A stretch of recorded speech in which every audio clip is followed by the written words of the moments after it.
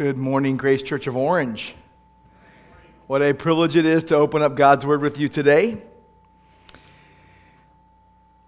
It's really easy for a church to get off track, to lose its focus, to get distracted, and forget why it even exists.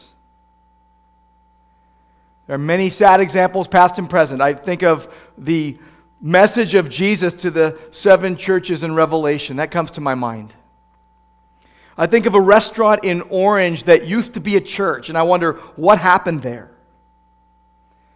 A church can get lost, much like when you're hiking or driving or riding your bike and you lose your way. You don't use the GPS, or you don't use your map, or you don't use your compass. In Acts chapter 13, the church at Antioch is a great compass for us. It's a great example of a church that was zeroed in on why it existed. It was zeroed in on its purpose, on what was most important. And it's an example for us to learn from so that we would not lose our way as a church and as believers within the church. So please open your Bibles to Acts chapter 13, and please stand with me. I'm going to read verses 1 through 12. We stand in honor of God and His Word. It is a privilege for us to read the Word of God. Acts chapter 13, beginning at verse 1.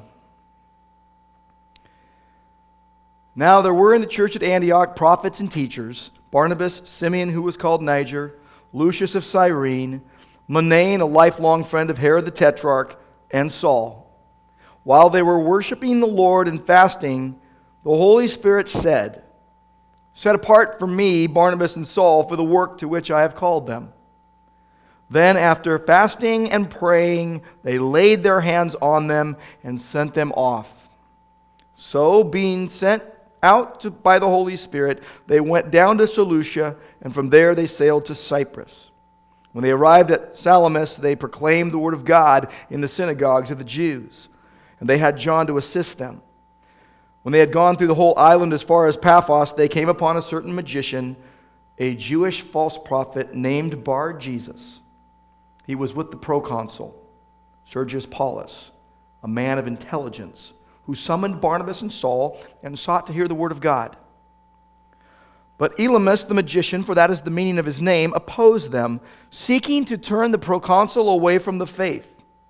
But Saul, who was also called Paul, filled with the Holy Spirit, looked intently at him and said, "You son of the devil, you enemy of all righteousness, full of all deceit and villainy, will you not stop making crooked the straight paths of the Lord? And now, behold, the hand of the Lord is upon you, and you will be blind and unable to see the sun for a time." Immediately mist and darkness fell upon him, and he went about seeking people to lead him by the hand. Then the proconsul believed when he saw what had occurred, for he was astonished at the teaching of the Lord. And Lord, thank you for your word. We thank you, Lord, that you are here. We thank you that by your Spirit you use your word in our lives. We pray, Lord, that you would change us, that you would convict us, that you would challenge us, and that you would empower us to do what you reveal to us. And we pray in Jesus' name, amen. Please be seated. There's a beautiful sound that I love to hear: pages turning in the Bible and a baby crying. And I'll tell you why. Because a baby crying tells you that something's alive, that God has given us a wonderful gift. And the pages turning in the Bible tell me that people are actually getting into their Bibles, and I realize you can't hear the swipe. You can't hear the swipe on the electronic device, but I guess the sound of the swoosh of the swipe is also beautiful. So we are in Acts. We are in Acts chapter 13 today. We have been through 12 chapters already in this book, this beautiful book. And this book traces the spread of the gospel from Jerusalem. I've given you a simple outline in the past. I will give it to you again. It's very easy to remember. It's based on Acts 1:8, where Jesus says you will receive power when the Holy Spirit comes upon you, and you'll be my witnesses both in Jerusalem, in Judea and Samaria, and to the end of the earth. So chapters 1 through 7 are about the gospel in Jerusalem. Chapters 8 through 12 about the gospel in Judea and Samaria. And then chapters 13 to 28, the largest section of this book, is the gospel to the ends of the earth. So we're starting this last section in Acts, though it is the longest. You come to Acts chapter 13 and you come to a milestone in the early church. It's applicable to us in many ways. I will put it like this, and I'm going to describe the church in Antioch like this. It was a spirit-filled, word-saturated church. And everything they did, and what we'll see today, what they did is based upon that they were filled with the Spirit, they were controlled by the Spirit of God, and they were saturated with the Word of God. Ephesians 5:18 tells us, do not be drunk with wine, but be filled, be controlled by the Spirit. The counterpart to Ephesians 5:18 is Colossians 3:16. Let the word of Christ dwell within you richly. So a Spirit-filled church is a word-saturated church. A word-saturated church is a Spirit-filled church. This is the kind of church that the Antioch church was. They embraced Christ's mission because they were Spirit-filled and word-saturated. And it's something that we must aspire to so that we don't lose our way. So that we don't lose our way as a church and that we don't lose our way as Christians in a church. Acts is the story of Christ's continuing work in his witnesses through his witnesses for his purposes. You see all the way through the book this happening. Jesus is continuing his work in his people for his glory. He calls them. The Holy Spirit indwells them. God is healing people, giving credence to the gospel message. People are preaching the gospel. And Jesus is purifying his church. You see that in chapter 5 very painfully. And he is stretching their faith. He is stretching their faith through trials, through persecution. And they're getting scattered because of it. And the gospel keeps going as the people get scattered. They're going, they're reaching more people, they're speaking, people are repenting. They're repenting of their sins, they're turning to Jesus, and we saw this last time in the book of Acts, God is responding to evil that is coming upon the church. Quite painfully for us, we realize that sometimes God allows evil. We also see that he thwarts evil. And we know ultimately, because of the shed blood of Christ at the cross, he has victory over evil. He has conquered evil. You get to chapter 13, and it gets pretty exciting because the church is now sending people out on ministry. They're embracing Christ's mission, and it's a sign of a healthy church when they're sending people out. The church at Antioch is a church that God used. It was Spirit-filled, it was word-saturated. It was used of the Spirit, Spirit-empowered, Spirit-led, Spirit-controlled, and drenched with the Bible. Everything they did was built upon that. And so they embraced Christ's mission. He had given them a very simple mission, Acts 1:8. You're going to be my witnesses. Holy Spirit's going to come on you. You're going to be my witnesses to the ends of the earth. He had given a larger statement in Matthew 28:18 through 20, where Jesus said, all authority in heaven and on earth has been given to me. Go therefore and make disciples of all the nations. Baptize them in the name of the Father and of the Son and of the Holy Spirit. Teach them to observe all that I commanded you. And he gives the assurance, I am with you always, even to the end of the age. So they're embracing Christ's mission. They were on mission with Jesus. They were leading the way for churches like ours. Because we can learn from the church at Antioch. We can learn from their example. Now, what exactly can we learn? What exactly can we learn from this church in Antioch?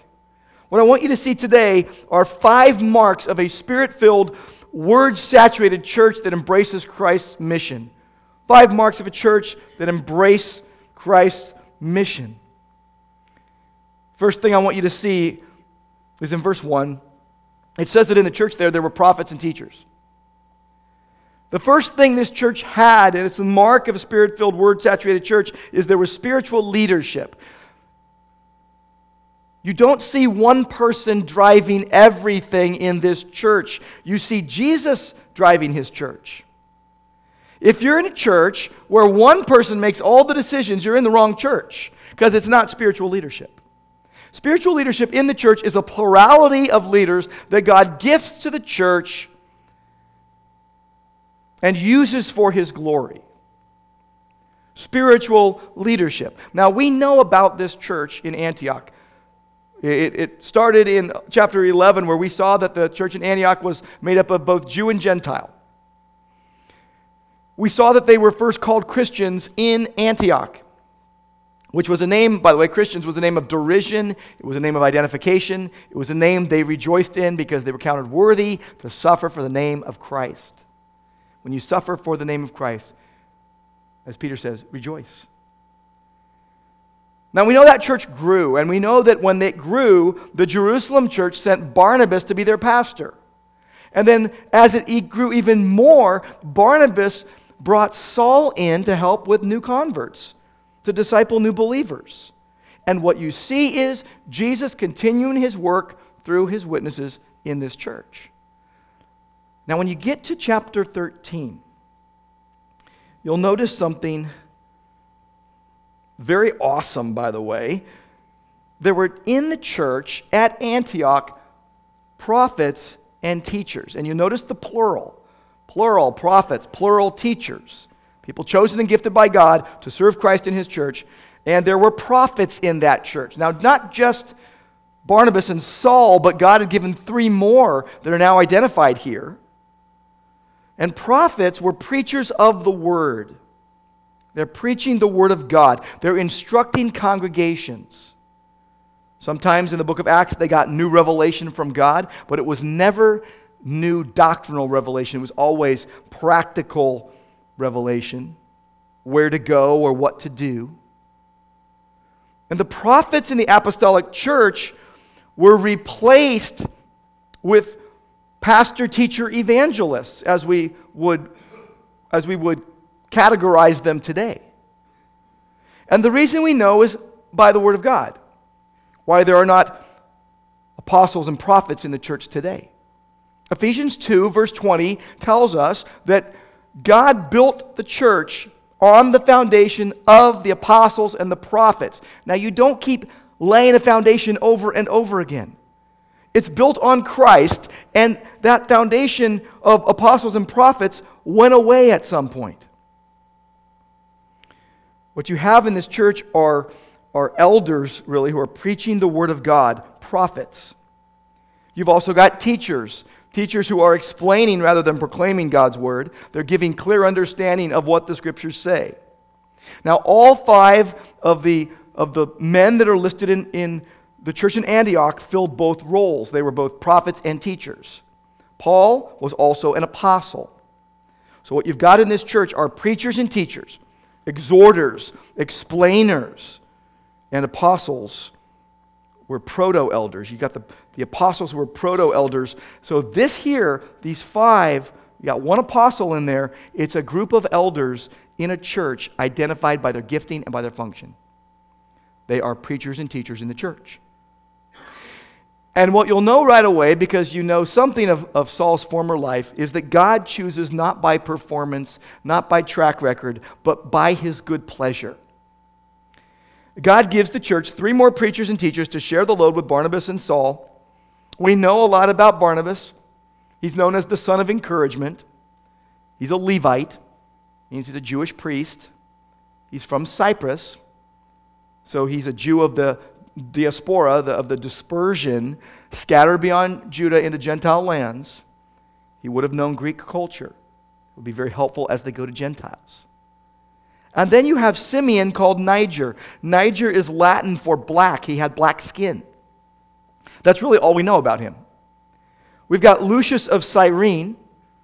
We know that one group from Cyprus and Cyrene first went to Antioch and brought the gospel to Greeks. Lucius is a Latin name. It probably means he was brought up in a Roman culture, again, helpful with evangelizing Gentiles.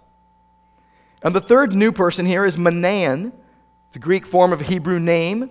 He's a Hellenistic Jew, raised in the upper crust of society because he's raised with Herod the Tetrarch.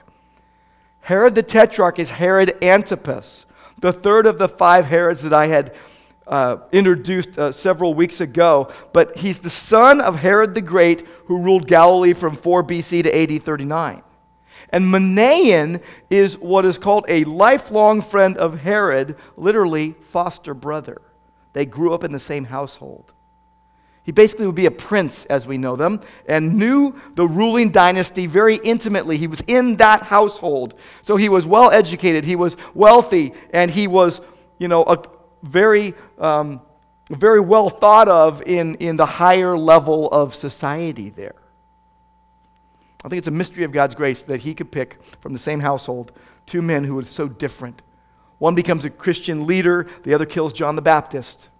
One becomes an elder and a preacher and a teacher in his church, the other takes part in Jesus' trial. In the sovereignty of God, he chose Manaen, and we know from the gospel record, we know from our own experience that good and evil can come from the same household. We know from Romans chapter 9 that God chooses from his own sovereign good pleasure. The last one named here is Saul. We know a bit about him. He's a former Pharisee. The church's worst persecutor becomes its best proclaimer. He was a grievous sinner before coming to know Christ, but God made him a grace-filled servant of God, a humble man. God chooses not based on our performance, praise God, but by his good pleasure. And he gives these men to the church. They have spiritual leadership, and it's a plurality of leadership. Plurality of leadership under one leader, the Lord Jesus Christ. That is what we have at Grace Church of Orange. A plurality of leadership. An elder group. I love our elder group. We are a very diverse group of men who all love Jesus. We all love the Word of God. We all love the church. We all want to shepherd the flock that God has entrusted to our care very lovingly and humbly and effectively, but we are also very different men. And we balance each other out. Go with me to 1 Timothy chapter 3. Titus 1 has qualifications of elders, and so does 1 Timothy 3. I have not run across an elder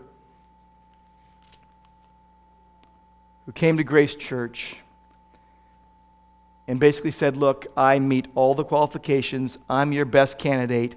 Lay hands on me now because you don't want to pass this opportunity up. Now, you don't come kicking and screaming either. There's this delicate balance of aspiring to something and being terrified that you might not measure up. 1 Timothy 3 verse 1 says, it is a trustworthy statement. If anyone aspires to the office of overseer, he desires a noble task. You don't come kicking and screaming. You don't get forced to be an elder in a church. That's not biblical. You want to do it. And then it says, therefore, if you aspire to this, then you must be above reproach, the husband of one wife, sober-minded, self-controlled, respectable, hospitable, able to teach, not a drunkard, not violent, but gentle, not quarrelsome, not a lover of money. He must manage his own household well, with all dignity, keeping his children submissive. That's tough when you got 5 kids like me. In fact, one of my kids tells me, you're the little brother I never wanted. They're keeping me in line, though. They're discipling me. Now, seriously, I love my kids, and it's a high calling to shepherd young lives. It says that you're not supposed to put a brand new believer into an elder role. Why? So that you don't become puffed up with conceit and fall into condemnation of the devil. And you should be well thought of by outsiders so that you will not fall into disgrace and into a snare of the devil. Every elder I know, all the ones at Grace, tremble at this list. I don't know any elders who say, wow, I got that wired. What else can I do? We're more of the attitude that we know our own hearts and we know where we fall short, and we wonder at times if we're really qualified. Let me tell you something about the group of 5 at the Antioch church. And I can tell you about them because I know our elders at Grace, whom God has gifted and God is using to shepherd the flock. The men at Grace are humble men who are also bold. And I like to put humble and bold together because I think it's very biblical. Jesus says, I am humble and gentle in heart. But Jesus was also very bold to say exactly what needed to be said. And you see the apostles doing the same. You see church leaders doing the same. And so humble and boldness, because those are in tension and balance, just like grace and truth are. But our men at Grace are free in Christ. They know who they are in Christ. They know they've been forgiven in Christ. I loved Brian's exposition of Psalm 51 last week. How we have forgiveness in Christ because of God's mercy, that God restores us, and we know we are being restored in Christ, and we are reconciled to God and to others. Every elder at Grace Orange is a fallen, sinful man who sometimes fails, but we look to Jesus to give us everything He says He will give His children. And we keep each other in check. And we have you to help us stay accountable as well, because we are involved in your lives in the body. Here's what I know about the 5 in Antioch because of the 10 I know at Grace. The men at Grace admit when they blow it with people. We admit when we blow it with each other. Sometimes we have to ask each other's forgiveness. And we don't expect people to be perfect. And we allow room to grow. That's what these leaders were like. They had spiritual leadership. They were preachers and teachers in the church, filled with the Spirit, controlled by the Spirit, and saturated with the Word of God. They weren't coming up with their own stuff. They were giving them what God was giving the church. There's something else I know about this group of 5 in Antioch, because I know our group at Grace, is that they prayed for and with each other and the flock. They bared burdens. Sometimes it takes someone who comes from outside the flock and becomes a part of the flock to alert us to things that we are weak and remiss about. That has happened in the last year or so about prayer. And we were convicted of that we realized as elders and as church leaders, we were not praying as fervently as we ought to together for the body. Well, sure, we're all praying alone, and we all have people that we're connected with and a lot of great relationships at Grace, but we realized we have a prayer list that we're kind of giving lip service to. And so we said, we're going to start praying through that list. Our staff, our deacons and deaconesses, our elders. Even on Friday mornings, anyone is welcome at 6:30, right up in front here. We have a group of 4 or 5 or 6 people every week that comes, and we pray for everything on the prayer list. There's 2 pages, really tiny, really tiny print even. You got to use your glasses for it. And you think, well, how do I get on the prayer list? Just give us some prayer requests. If you haven't given them to us, we're praying for you in general, because we're praying for every household in this local assembly, for our marriages, for our parenting, for our relationships. As the leadership goes, so goes the church. I believe that with all my heart. If you got a church that is led by one person who's calling all the shots, that church will lose its way at some point. As the leadership goes, so goes the church. I like to say a good elder board is more like salsa than tomato paste. I love tomato paste. You can do a lot of things with tomato paste. Italians know how to do great things with garlic and tomato paste and olive oil. But think about salsa for a moment. There's a lot of different ingredients that get molded together to create a beautiful mix, and they balance each other out. That's a good elder board. That's good spiritual leadership. God uses different giftings and different personalities to have a plurality of leadership in a local church that will steer things in a way that honors God.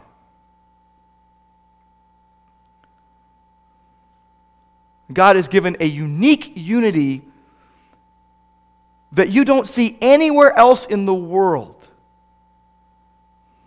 He calls his body to be united in a very unique way. The gospel brings us together. The gospel unites us. We say it so often, but the gospel brings together people in the church that probably wouldn't get along outside the church. And I realize that people have trouble getting along in the church sometimes. But when you remember the gospel, when you remember what Jesus did, your perspective changes. Your heart changes. The church in Antioch stayed on course, and it was an example to us because they had spiritual leadership. That's the first thing. The second thing is that they had spiritual worship. Spiritual worship. Now, some of you immediately are thinking singing and songs and the kind of music you like or don't like, and how loud or how low you like the sound, and what kind of instruments you'd rather listen to, and so on and so forth. And if that's the case, if that's your idea of worship, you're missing the point entirely, as God has given us a picture of worship in the Bible. Because worship is about all of your life. When you come to know Christ, you are changed by the gospel, and you want to pour out your heart in worship towards God all the time. For His magnificent grace, for His mercy, for His forgiveness, for His peace, for His joy in Christ. Verse 2 tells us while they were worshiping the Lord and fasting. They're doing two things here. They're worshiping the Lord and they're fasting. Now, we narrow worship down and we change the meaning. It's not just about singing songs that we like in church. That can actually be idolatry if our hearts are not in the right place and if we're judgmental about it. Worship is your whole heart, your whole being, who you are, everything about you. Everything you are and do directed towards God in worship, thanksgiving, gratitude. Think of the early church, Acts 2:42. What did they devote themselves to? The apostles' teaching, the Word of God. Fellowship, breaking of bread, remembering the Lord's death on our behalf, His broken body and shed blood, and prayer. Now, singing is a part of the Christian life. I love it how Brian was talking about singing last week. There's some differences between me and him. Some people think we look alike, and I'm 20 years older, but some people think we look alike, but I'm a really good singer. I just want you to know, okay? So here's the thing, Colossians 3:16. Let the word of Christ dwell within you richly, and sing and make melody in your hearts to the Lord, right? How? By singing to one another in psalms and hymns and spiritual songs. We should be singing. We should be rejoicing no matter how good or how bad you think you are. We should be rejoicing alone and in groups. We should be singing the praises of God. We should be excited about that because God has changed our hearts. Now, what kind of worship were they engaged in here? What exactly were they doing? You look at that word and it says they were worshiping. They were worshiping. Some Bibles say they were serving. The worshiping they were doing describes priestly service. Like priests who ministered in the tabernacle, Exodus 28:41. They were serving in a leadership role in the church, and their service was an act of worship to God. So if you serve in the church, if you're an elder, pastor, deacon, deaconess, Sunday school leader, home group leader, Bible class leader, you serve in any way, that ought to be an act of worship to God. It shouldn't be, well, no one else would do it. I had to do it, or, I'm resenting it, or I don't like it anymore. It should be an act of worship. This is what they were doing. They were doing what Hebrews 13 says, offering to God a sacrifice of praise, spiritual sacrifice to Him. That would have included for these 5 prayer, preaching and teaching the Word of God, shepherding the flock of God, caring for needs in the body, and so on. They were worshiping, and they were fasting. Now, a lot of people say, well, I fasted because I forgot to eat. I was so busy, I forgot to eat. No, you weren't fasting, you forgot. You forgot your burrito, okay? Well, some people say, well, I was fasting because I need to lose some weight, trim down a little bit. Or I'm fasting because I need to be more healthy. That is not biblical fasting, folks. Biblical fasting is purposeful. You are saying, I'm going to do without food so I can pray, so I can seek God's will, so I can seek His face, so I can be in a spiritual frame of mind and have my focus on spiritual things and seek God's direction, and I'm going to not eat so I can pray. That's spiritual fasting. That's biblical fasting. As I've been studying this week, I've been very convicted that as your pastor and as one of your elders, I am not leading the way very well in this regard. And I've got hung up on something. I told you this recently regarding giving, didn't I? I said, Jesus says don't make a big fuss about your giving and don't call attention to it. Well, He also said that about fasting too. But there's a balance in Scripture. Let's talk about giving for a moment. Jesus said, don't make a big deal when you're giving and tell everyone all about it and blow trumpets. But Paul wrote to the Corinthian church and he said, you know what, people? You promised to give, and you're not coming through on your promise. You need to do that. You need to take an offering now so that when I come, I don't have to wait for it. There's a place to talk about giving in the church.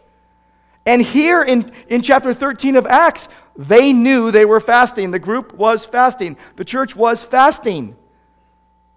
So there is a place, and I know I have been reluctant to do that because Jesus says don't make a show of things like that, forgetting the balance of Scripture that sees the church fasting together, focused on seeking God's will to such an extent that they choose to pray rather than eat. Now, I realize that if we call for a potluck, your mouth starts watering. And we call for a prayer meeting, you got something else to do. And I know this because I'm just like you. Potluck? Woo, let's go. Can we do chili? Can we have chicken? What do we got? Prayer. I'm telling you, coming 6:30 in the morning on Friday mornings is the hardest thing I do all week. Seriously, it's the hardest thing I do all week. And I'm so glad. I'm so glad that by God's grace, I've been able to make that a part of my life. But I'm telling you, there are so many. The pillow is so comfy on Friday mornings. Because any good thing you want to do that would honor God is going to have its enemy.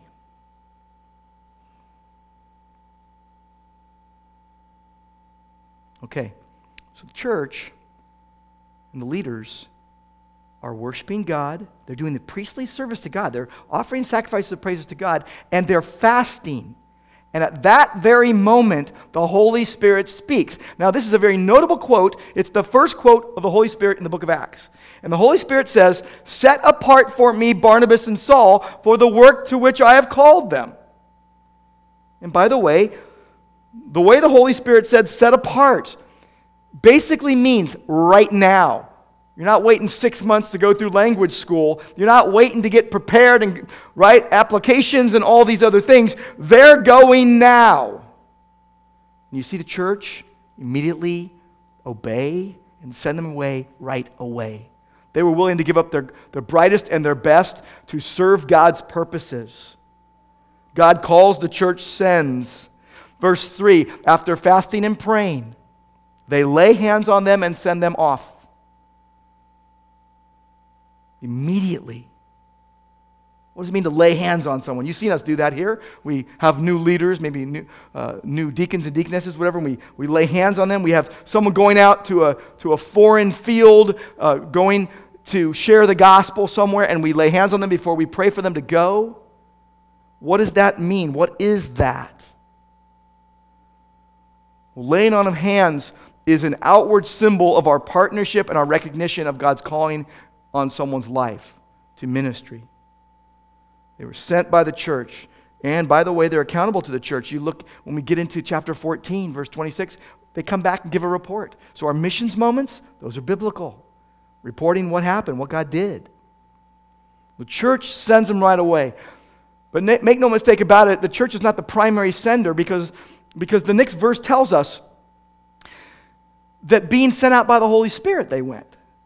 The church sent them as a secondary sender, acknowledging that the Holy Spirit was sending them out.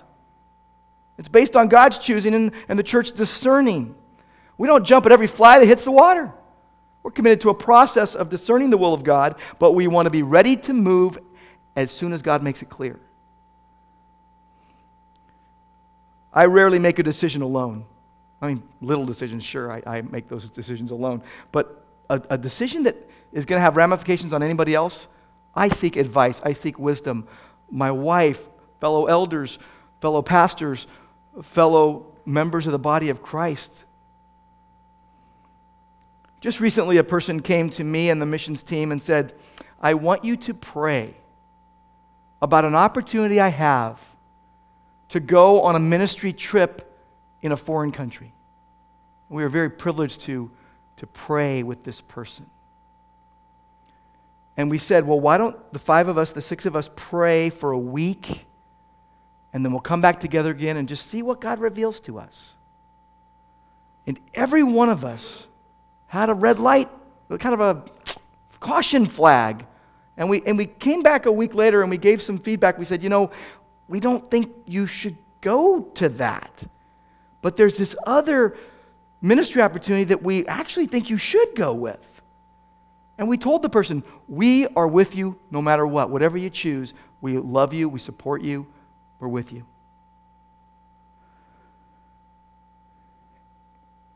And a couple days later, I followed up with the person. I said, how are you doing with your decision making? And they said, I'm really confused. The reason why? This person said, well, the group that invited me has taught me that I need to hear a word from God. A specific word from God to me. And I've been taught at Grace that I need to read the Word and pray and get good advice from other believers. But now I've got a third thing coming at me. Because the group that invited me told me, we heard from God that you're supposed to go, and you're wrong, and your church is wrong. It was very confusing, very disheartening. Praise God that He brought about a good result as a group of people prayed without any agenda but the will of God. A friend of mine has a business motto that goes like this: always serving. That should be your motto as a Christian. I'm always serving. Everywhere I'm at. Here's the kind of mission support request letter I want to receive.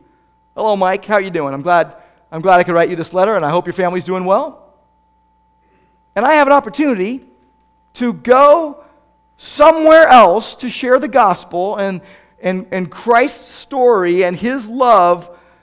And I just want you to know that in my church, I've been doing that all the time, and where I live, I'm sharing the gospel and sharing the love of Jesus and sharing His story with anyone I can, and I'm taking the opportunities that come my way.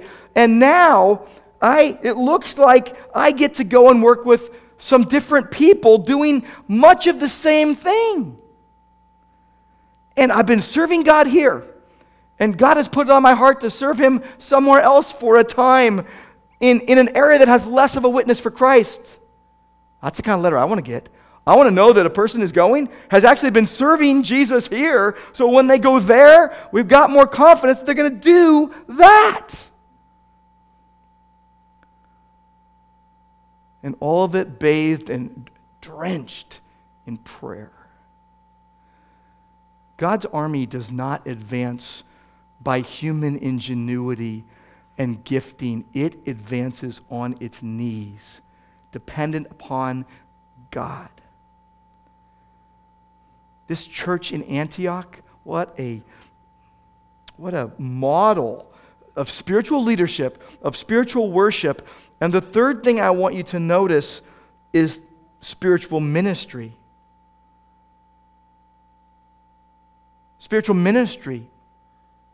That those who were sent, they go preaching. That's what they were doing before.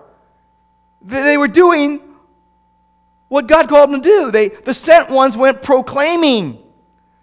Verse 4, sent out by the Holy Spirit, they went to Cyprus. That's Barnabas' home country. Tons of people there who need Jesus. Verse 5 tells us from Salamis, they proclaimed the word of God in the Jewish synagogues. They preached the gospel to the Jews first. That's what Paul said. Romans 1, right? We go to the Jew first. Here's Paul, this respected rabbi. It was learned under the most respected teacher of that day, Gamaliel. So when they're rejected from the synagogues, they're going to make this easy jump to the Gentiles because they've got a plurality of leaders. They've got him and Barnabas, and now they've got John Mark with them, Barnabas' cousin, and they're preaching the word. Now, there's something you need to know about preaching the word when you hear that phrase in the book of Acts. When it says they're preaching the word and it doesn't say that anyone opposed it, it implies that the people who hear the gospel believe it and are saved and are baptized and are integrated into the community of believers. So they're sent by the Holy Spirit. He chooses and sends servants of the word. The church recognizes the choice and sends servants of the word. It's a primary sender is God, secondary sender is the church. And they're going out in ministry. Now, a lot of your Bibles say, there's a heading and it'll say, Paul's first missionary journey. And I just want to blow that up. I think you should just blow up your idea of what missions is here. Remember Acts 1:8. There's our outline for the whole book. Every Christian is a witness of Jesus, and missions is following Jesus' mission until he returns, wherever you are, from right where you are all the way to wherever God sends you. So this was known as Paul's first missionary journey, and it wasn't. This was not his first, ministry rodeo here. He had been going with the gospel for years at this point. He'd been serving God in what you would say relative obscurity for 12 years. He had spent 3 years in Arabia, 7 more in Asia Minor in Tarsus, and 2 more in Antioch. He's middle-aged by now. There might have been people that kind of forgot about him. And now he is being chosen by the Holy Spirit to be a pioneer in work to the Gentiles. Why do we ever get the idea that a missionary is someone who goes away, far away? Oh, you're going to Africa? You're a missionary now. You're going to Tustin? Well, God bless you. Bummer, for you. Or Bakersfield? Oh. South Africa? Woohoo! Europe? All over wherever you're at, you're a missionary. You're a minister of Jesus Christ. You're a servant of the Word. Maybe, by the way, you are in a period like Paul was in for 12 years of waiting and of preparation. And you're thinking, what is up with this? Because what I want to have happen isn't happening. Well, don't get angry. Don't get resentful that God isn't making it happen. Maybe He wants you to see what's right under your nose, right in front of you, like your household, like your neighborhood, like your small group. Serve God there. Do ministry work there. You delight yourself in the Lord, He's going to give you desires aligned with His. Amen?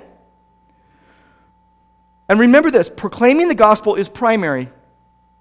We call all sorts of things ministry, don't we? The gospel comes first. That must be our focus. Preaching the gospel to individuals and groups. The Word of God is paramount. First things first, people. First things first. Sometimes important things get set aside. Secondary things get top billing. It's happened to so many ministries founded on the gospel. Hospitals, schools, YMCA, whatever. Many have lost the gospel. They keep compassion, which is a good thing, and they lose the number one thing, the gospel. James 2 tells us, you got to show it and tell it. Faith without works is dead. But the gospel without compassion is dead orthodoxy. Compassion without the gospel is heartless travesty, cheating people. Go dig wells. That's a good thing to do. People won't die of thirst. But you dig a well and don't give them the gospel, they won't die of thirst, but they'll die and go to hell. So you set the table for the gospel with meeting needs, but you got to give the gospel as you show compassion.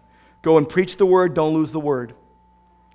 This Antioch church had spiritual leadership, they had spiritual worship, they had spiritual ministry, and lo and behold, every time the gospel is preached, there's going to be some kind of opposition. They had spiritual warfare. Barnabas' cousin John Mark is assisting them. They go across the island east to west as far as Paphos. It was the capital of Cyprus Roman government, central center of the worship of Aphrodite, Venus, mythical Greco-Roman goddess of love and fertility. They had annual festivals every year to honor her, drew large crowds from Cyprus and the surrounding countries. And there they met a magician, Jewish false prophet named Bar-Jesus. How dare him use that name? In verse 7, he's working for a man named Sergius Paulus, an intelligent man. By the way, Sergius Paulus is the top-ranking politician, highest Roman official on Cyprus at this point. And he calls to Barnabas and Saul and says, I want to hear the word of God. So you got the top politician on Cyprus saying, I want to hear the word of God. So verse 8, Elymas, the magician, that's what his name means, is opposing them. You know why? He has been deceiving people with satanic magic and false prophecies, and he doesn't want to lose his job. Because his boss gets saved, he's out of a job. There's evil opposition, the devil's opposing the work of Christ in them. So Paul, in verse 9, he's also Saul, who's called Paul. From here on out, in the book of Acts, he's Paul. Okay? Most Jews were given Jewish and Roman names at birth. They were interchangeable, Saul, Paul. But here, he's going to evangelize primarily Gentiles, and so he's using the Roman name. It works better in those areas. Paul, from here on out. Paul means small, by the way. Reflects humility in contrast to Saul, who was the first king of Israel. And it says here that Paul filled with the Holy Spirit. Now, what does that mean that he's filled with the Holy Spirit here? It's different than what was said of Barnabas in chapter 11, verse 24, where it says that Barnabas was a good man full of the Holy Spirit. It's different because it's in the aorist tense, and what it means is a fresh filling of the Holy Spirit. God's giving him power to say what he's about to say. It's like, Holy Spirit turbo boost. It's a shot of B12. It's oxygen. And all of the sudden, he comes out with, you son of the devil, you enemy of all righteousness, you're full of villainy. The guy's wearing a mask. Are you going to keep making crooked God's ways? He is calling out evil. And he's doing it filled with the Holy Spirit. And I think a lot of Christians misunderstand the Holy Spirit. The Holy Spirit is not a power for you to use. He is a person, the third member of the Trinity, God the Holy Spirit. Do not think of the Holy Spirit as a power you need to seize and use. Think of the Holy Spirit as God who wants to use you for his purposes. You see this contract in the book of Acts. In Acts chapter 8, Simon the sorcerer wants to get and use the Holy Spirit. Here in chapter 13, the Holy Spirit gets a hold of and uses Barnabas and Paul. And Paul exposes this deceit. He declares blindness on the guy. He's got a laser beam on him and he says, you son of a devil. And the hand of the Lord is on you. Remember that the hand of the Lord can be on you for blessing and judgment. Here it's in judgment. You're going to be blind. You won't be able to see. What happened when Paul was blinded? He responded in humility, repentance. But Elymas was not humble. He wasn't repentant. He was still in Satan's grip. So immediately he's blinded. People are leading him by the hand. And what did Paul do? He exposed the guy's sin. He exalts Christ. The guy had been hearing the word of God. He's hearing the gospel, and he exposes the guy's sin. And in case you think that Paul is being harsh, remember this. There's a lot of mercy in this scene. God is merciful not to kill him on the spot. The wages of sin is death. And he was given an opportunity to turn from his sins. From all indications, he didn't take it. There's a place to call out evil. When it's in your face, don't back down. 1 Peter 5:8 says, your adversary, the devil, is prowling around like a roaring lion, seeking someone to devour. He is ferociously intending to feast on souls. Why do lions prowl? Why do they creep? Just trying to be sneaky? It's because they don't have much stamina. And so they have to creep up to save their strength for the short sprint to their prey. See, lions are sprinters, not long-distance runners. They conserve their energy by prowling until the right time to attack. You resist the devil with the strength that Jesus supplies you.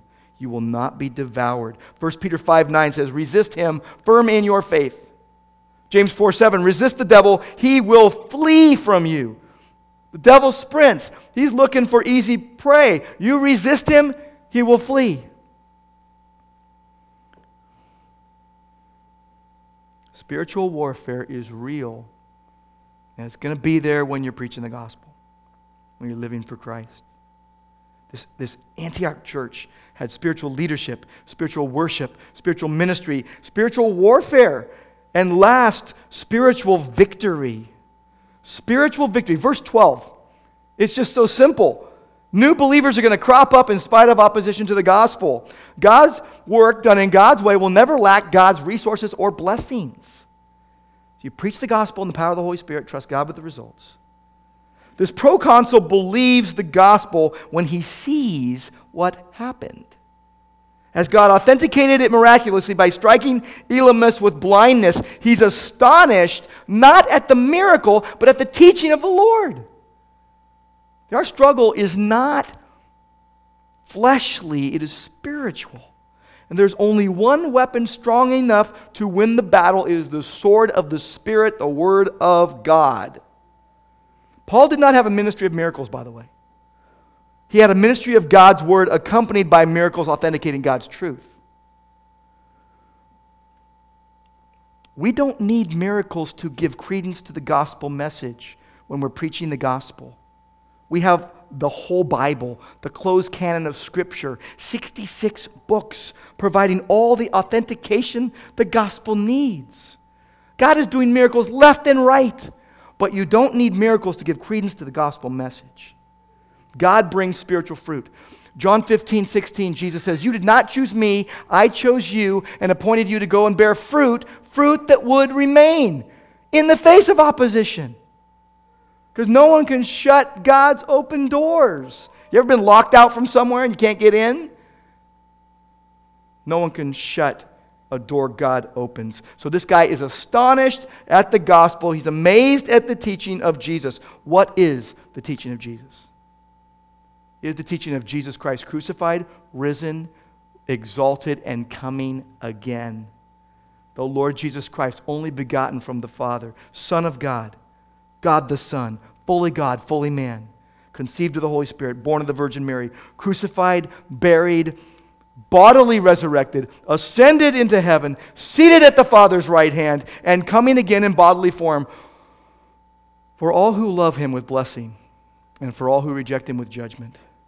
If you're an unbeliever today, please listen closely.